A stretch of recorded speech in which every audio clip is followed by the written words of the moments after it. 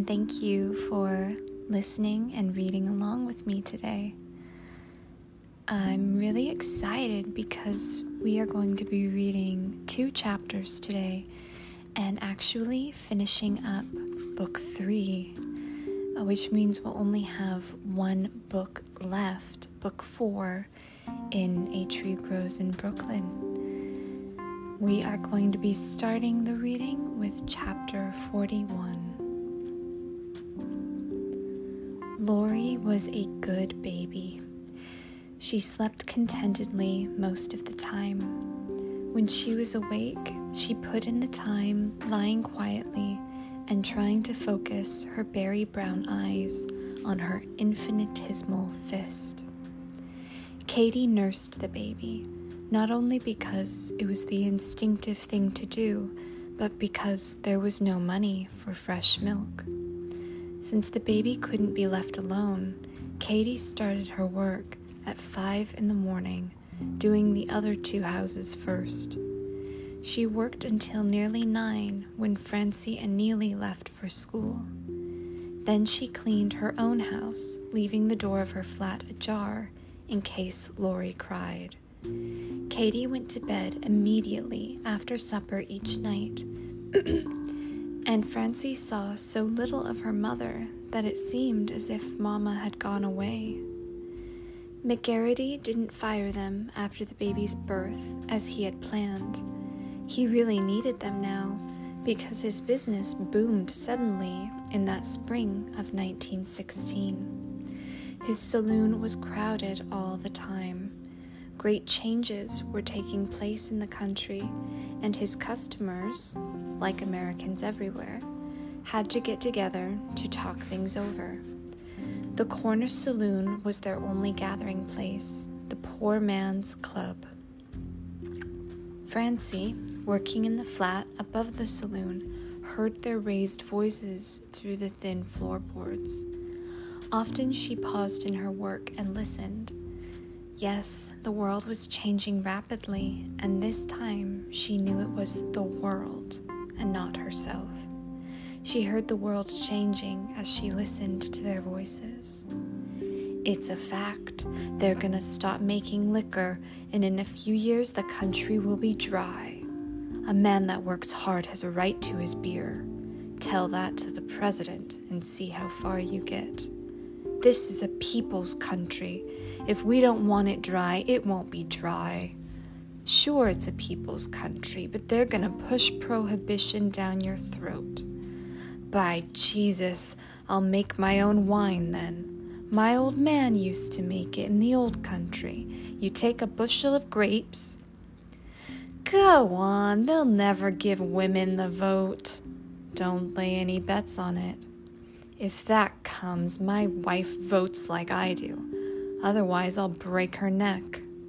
My old woman wouldn't go to the polls and mix in with a bunch of bums and rummies. A woman president, that might be.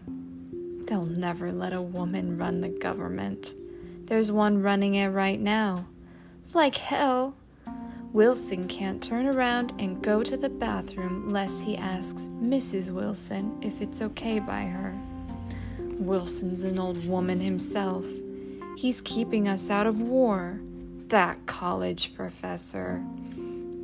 What we need in the White House is a sound politician and not a school teacher. Automobiles. Soon the horse will be a thing of the past. That feller out in Detroit's making cars so cheap that soon every working man can have one. A laborer driving his own car. You should live so long. Airplanes. Just a crazy fad. Won't last long. The moving pictures is here to stay. The theaters is closing up one by one in Brooklyn. Take me.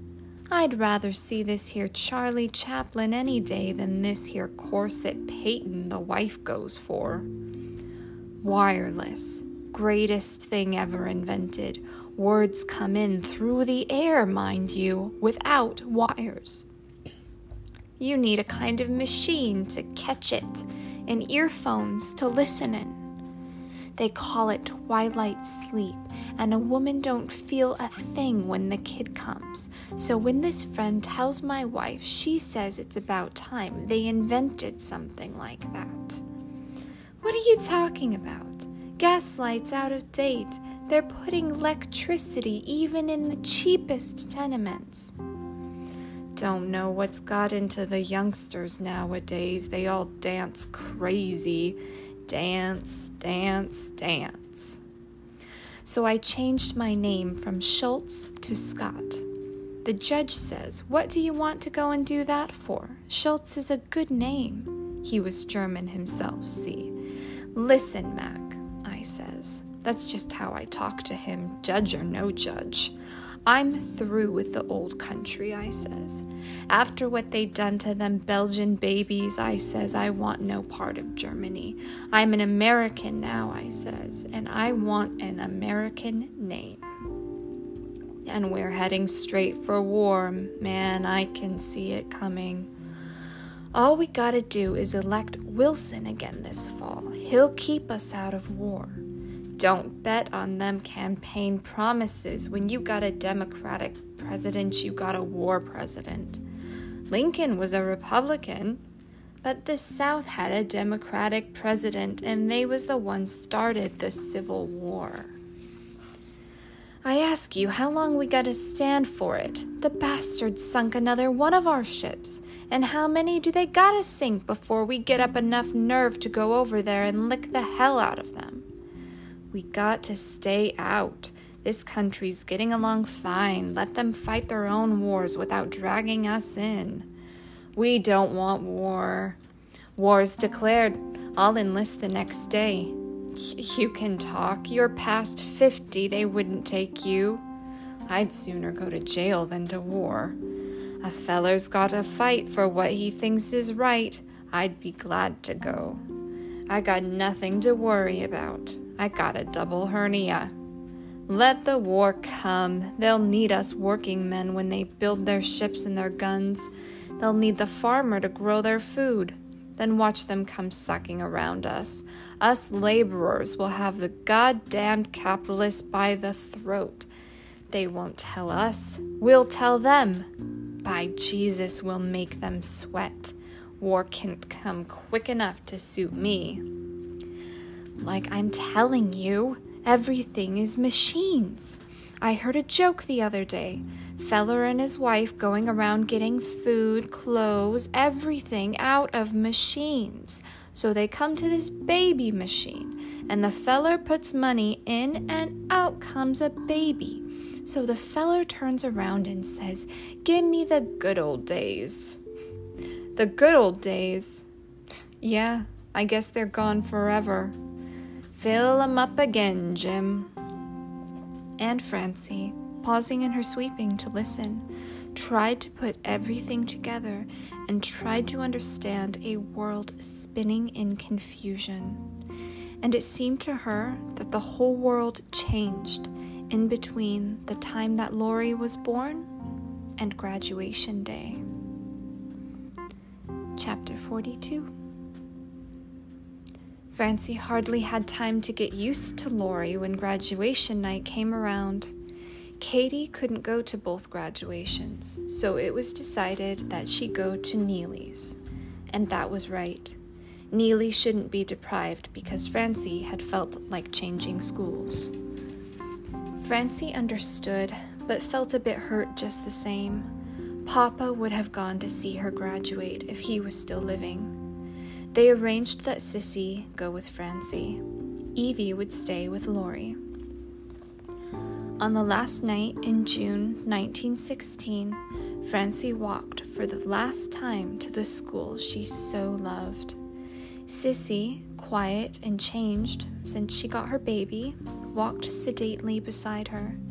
2 firemen passed, and Sissy never so much as noticed, and there had been a time when Sissy couldn't resist a uniform.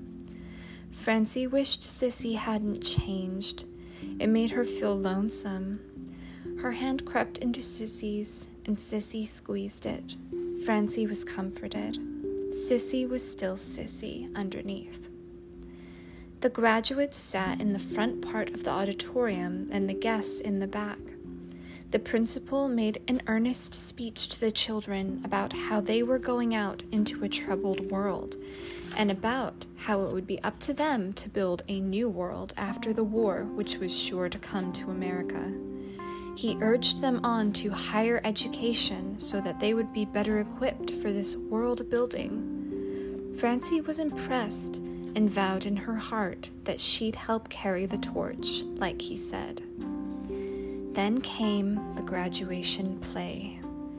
Francie's eyes burned with unshed tears. As the diluted dialogue droned on, she thought, "My play would have been better. I would have taken the ash can out. I would have done whatever teacher said if she had only let me write the play." After the play, they marched up, got their diplomas, and were graduates at last.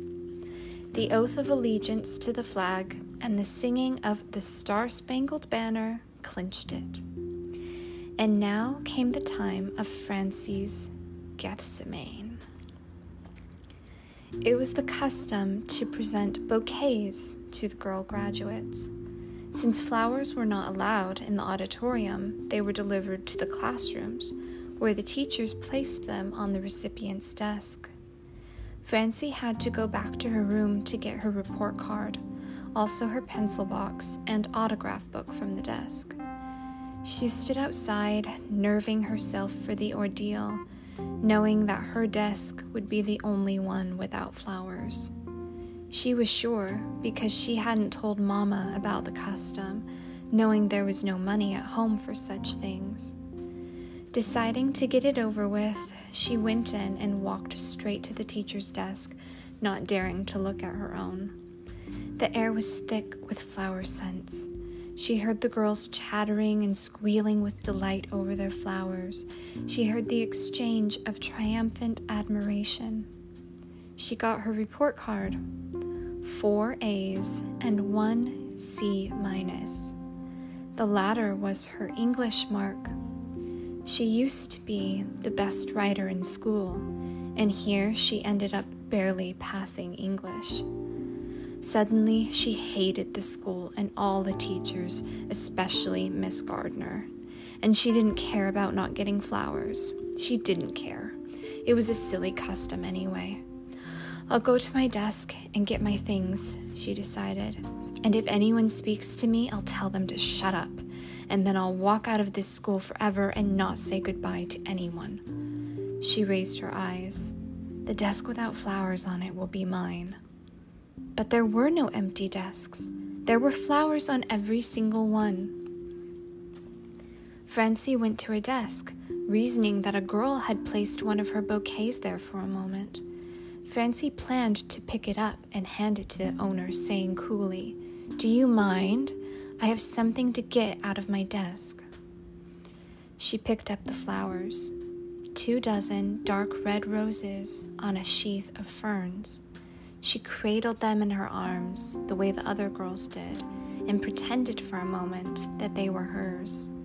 She looked for the owner's name on the card, but her own name was on the card. Her name. The card said, "For Francie, on graduation day, love from Papa."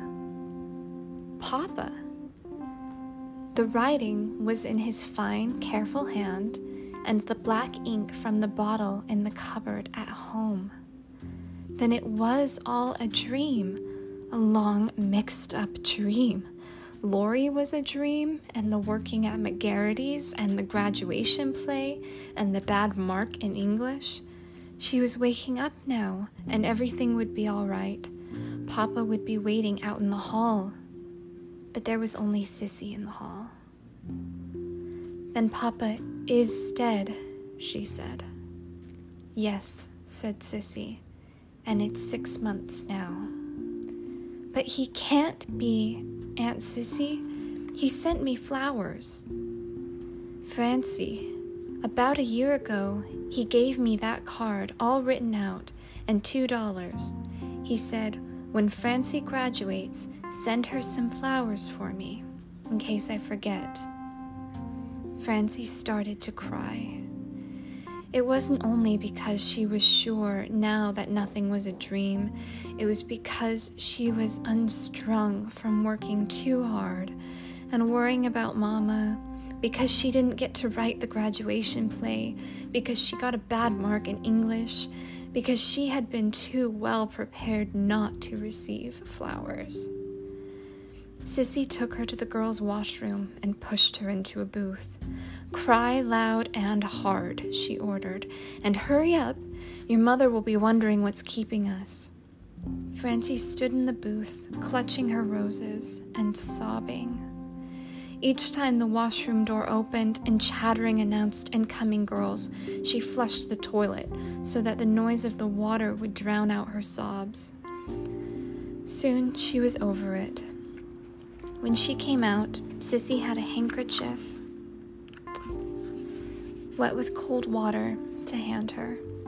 As Francie mopped her eyes, Sissy asked whether she felt better. Francie nodded yes and begged her to wait a moment while she said her goodbyes.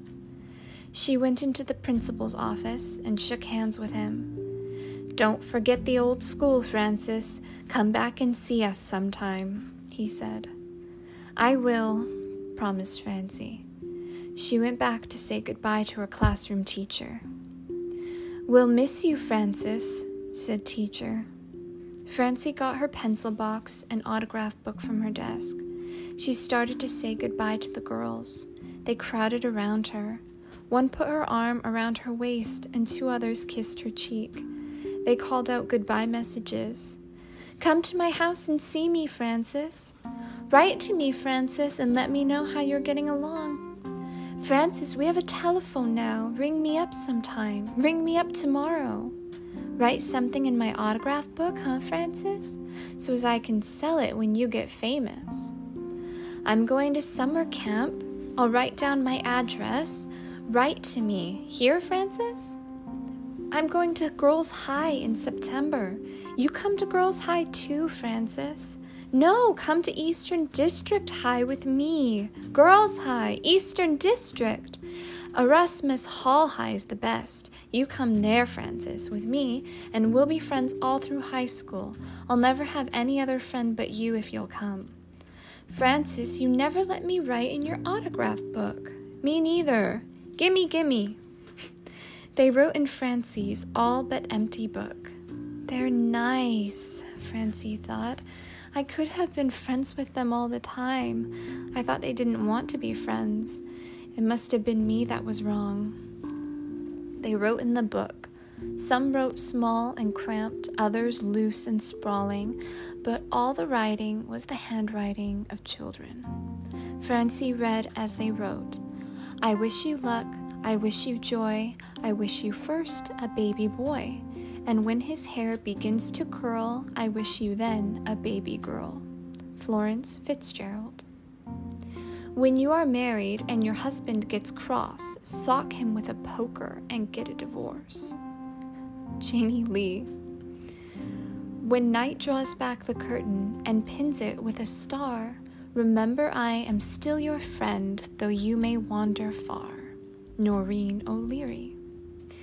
Beatrice Williams turned to the last page in the book and wrote, Way back here and out of sight, I sign my name just for spite. She signed it, Your fellow writer, Beatrice Williams. She would say fellow writer, thought Francie, still jealous about the play. Francie got away at last. Out in the hall, she said to Sissy, Just one more goodbye. It's taking you the longest time to graduate, protested Sissy good-naturedly. Miss Gardner sat at her desk in her brilliantly lighted room. She was alone. She wasn't popular, and so far no one had been in to say goodbye. She looked up eagerly as Francie entered. So you come to say goodbye to your old English teacher, she said, pleased. Yes, ma'am. Miss Gardner couldn't let it go at that. She had to be a teacher. About your mark. You haven't turned in work this term. I should have failed you. But at the last moment, I decided to pass you so that you could graduate with your class." She waited. Francie said nothing. "Well, aren't you going to thank me?" "Thank you, Miss Gardner." "You remember our little chat?" "Yes, ma'am." "Why did you turn stubborn and stop handing in work then?" Francie had nothing to say. It was something she couldn't explain to Miss Gardner. She held out her hand. "Goodbye, Miss Gardner." Miss Gardner was taken aback. "Well, goodbye then," she said. They shook hands. "In time to come, you'll see I was right, Frances." Francie said nothing. "Won't you?" Miss Gardner asked sharply. "Yes, ma'am." Francie went out of the room. She did not hate Miss Gardner anymore. She didn't like her, but she felt sorry for her. Miss Gardner had nothing in all the world excepting a sureness about how right she was. Mr. Jensen stood on the school steps. He took each child's hand in both of his and said, "Goodbye and God bless you." He added a personal message for Francie. "Be good, work hard, and reflect credit on our school." Francie promised that she would. On the way home, Sissy said, "Look, let's not tell your mother who sent the flowers. It will start her to remembering, and she's just about getting well after Laurie." They agreed to say that Sissy bought the flowers. Francie removed the card and put it in her pencil box. When they told Mama the lie about the flowers, she said, "Sissy, you shouldn't have spent your money." But Francie could tell that Mama was pleased. The 2 diplomas were admired, and everyone agreed that Francie's was the prettiest, on account of Mr. Jensen's fine handwriting. "The first diplomas in the Nolan family," said Katie. "But not the last, I hope," said Sissy. "I'm going to see to it that each of my children have 3, said Evie. "Grade school, high school, and college." "In 25 years, said Sissy, "our family will have a stack of diplomas this high." She stood on tiptoe and measured 6 feet from the ground. Mama examined the report cards for the last time. Neely had B in conduct and same in physical education, and C in all his other subjects. Mama said, "That's good, son." She looked past Francie's A's and concentrated on the C-. "Francie, I'm surprised. How did this happen?" "Mama, I don't want to talk about it." "And in English, too, your best subject." Francie's voice notched up higher as she repeated, "Mama, I don't want to talk about it." "She always wrote the best compositions in school," explained Katie to her sisters. "Mama!" It was almost a scream. "Katie, stop it," ordered Sissy sharply. "All right, then," surrendered Katie, suddenly aware that she was nagging and ashamed of herself. Evie jumped in with a change of subject. "Do we have that party or don't we?" she asked. I'm putting my hat on," Katie said. Sissy stayed with Laurie while Evie, Mama, and the 2 graduates went to Sheffley's ice cream saloon for the party. Sheffley's was crowded with graduation parties. The kids had their diplomas with them, and the girls brought their bouquets. There was a mother or a father, sometimes both, at each table. The Nolan party found a free table at the back of the room. The place was a medley of shouting kids, beaming parents, and rushed waiters. Some kids were 13, a few 15, but most of them were Francie's age, 14. Most of the boys were Neely's classmates, and he had a great time hollering greetings across the room. Francie hardly knew the girls. Nevertheless, she waved and called out to them as gaily as though they had been close friends for years. Francie was proud of Mama. The other mothers had graying hair, and most of them were so fat that their backsides sloped over the edges of the chair. Mama was slender and didn't look at all like going on 33. Her skin was smoothly clear, and her hair as black and curling as it had ever been. Put her in a white dress, thought Francie, with a bunch of roses in her arms, and she'd look like any 14-year-old graduate, except for the line between her eyes that cut deeper since Papa died. They ordered. Francie had a mental list of all the soda flavors. She was going down the list so she could say she had tasted all the kinds of sodas in the world. Pineapple was next, and she ordered that. Neely ordered the old standby, chocolate soda, and Katie and Evie chose plain vanilla ice cream. Evie made up little stories about the people in the place and kept Francie and Neely laughing. Francie studied her mother from time to time. Mama wasn't smiling at Evie's jokes. She ate her ice cream slowly, and the line between her eyes deepened, and Francie knew that she was figuring something out. My children, thought Katie, have more education at 13 and 14 than I have at 32, and still it isn't enough. When I think of how ignorant I was at their age, yes, and even when I was married and had a baby, imagine. I believed in witches' charms then, what the midwife told me about the woman in the fish market. They started in way ahead of me. They were never that ignorant. I got them graduated from grade school. I can't do more for them. All my plans, Neely a doctor, Francie in college, can't work them out now. The baby, have they enough in them to get somewhere alone? I don't know. The Shakespeare, the Bible. They know how to play piano, but they've stopped practicing now. I taught them to be clean and truthful and not to take charity. Is that enough, though? They'll have a boss to please soon, and new people to get along with. They'll get into other ways. Good, bad. They won't sit home with me nights if they work all day. Neely will be off with his friends. And Francie? Reading, away to the library, a show, a free lecture or band concert.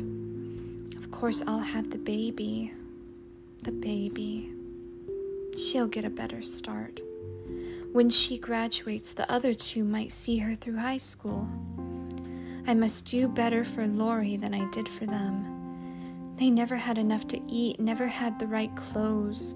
The best I could do wasn't enough. And now they have to go out to work, and they're still little children. Oh, if I could only get them into high school this fall. Please, God. I'll give 20 years off of my life. I'll work night and day. But I can't, of course. No one to stay with the baby. Her thoughts were broken into by a wave of singing that rolled over the room.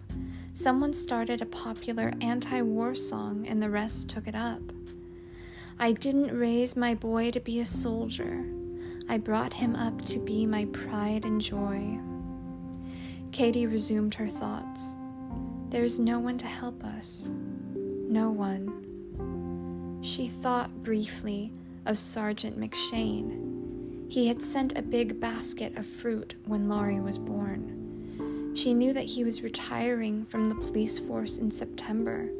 He was going to run for assemblyman from Queens, his home borough, next election. Everyone said he'd be sure to get in. She had heard that his wife was very sick, might not live to see her husband elected. He'll marry again, thought Katie. Of course. Some woman who knows all about social life. Help him, the way a politician's wife must. She stared at her work-worn hands for a long time, then put them under the table as though she were ashamed of them. Francie noticed. She's thinking of Sergeant McShane, she guessed, remembering how Mama had put on her cotton gloves that time, long ago at the outing when McShane had looked at her. He likes her, thought Francie.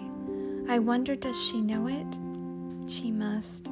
She seems to know everything. I bet she could marry him if she wanted to.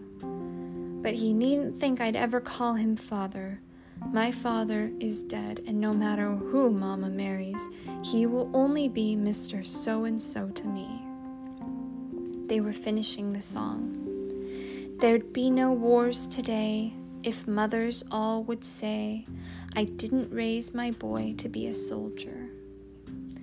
Neely, thought Katie, 13. If war does come here, it will be over before he gets old enough to go. Thank God. Now Aunt Evie was singing softly to them, making up a parody on the song. Who dares to place a mustache on his shoulder? Aunt Evie, you're terrible, said Francie, as she and Neely screamed with laughter. Katie jerked out of her thoughts and looked up and smiled. Then the waiter laid down the check, and they all grew silent, watching Katie. I hope she's not fool enough to tip him, thought Evie. Does Mama know you're supposed to leave a nickel tip? Thought Neely. I hope so. Whatever Mama does, thought Francie, it will be the right thing. It wasn't the custom to tip in the ice cream saloons except on special parties when you were supposed to leave a nickel. Katie saw that the check was for 30 cents. She had one coin in her purse. It was a 50-cent piece, which she laid on the check. The waiter took it away and brought back 4 nickels, which he laid in a row. He hovered nearby, waiting for Katie to pick up 3 of them. She looked at the 4 nickels. 4 loaves of bread, she thought. 4 pairs of eyes watched Katie's hand. Katie never hesitated once she put her hand on the money. With a sure gesture, she pushed the 4 nickels toward the waiter. Keep the change, she said grandly. Francie had all she could do not to stand up on her chair and cheer.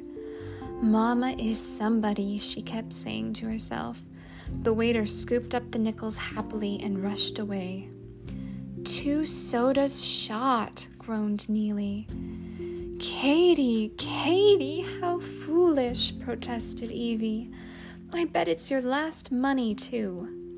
It is, but it may be our last graduation, too. McGarity pays us $4 tomorrow, said Francie, defending her mother. And he fires us tomorrow, too, added Neely. There will be no money after that $4 until they get jobs then, concluded Evie. I don't care, said Katie. For once I wanted us to feel like millionaires, and if 20 cents can make us feel rich, it's a cheap price to pay. Evie recalled how Katie let Francie pour her coffee down the sink and said nothing more. There were many things she didn't understand about her sister. The parties were breaking up. Albie Seedmore, the leggy son of a prosperous grocer, came over to their table. Go to the movies with me tomorrow, Francie? He asked, all in a breath. I'll pay, he added hastily. A movie house was letting the graduates attend the Saturday matinee 2 for a nickel, providing they brought their diplomas along as proof. Francie looked at her mother. Mama nodded her consent. Sure, Albie, accepted Francie. See you, 2, tomorrow, he lopped off.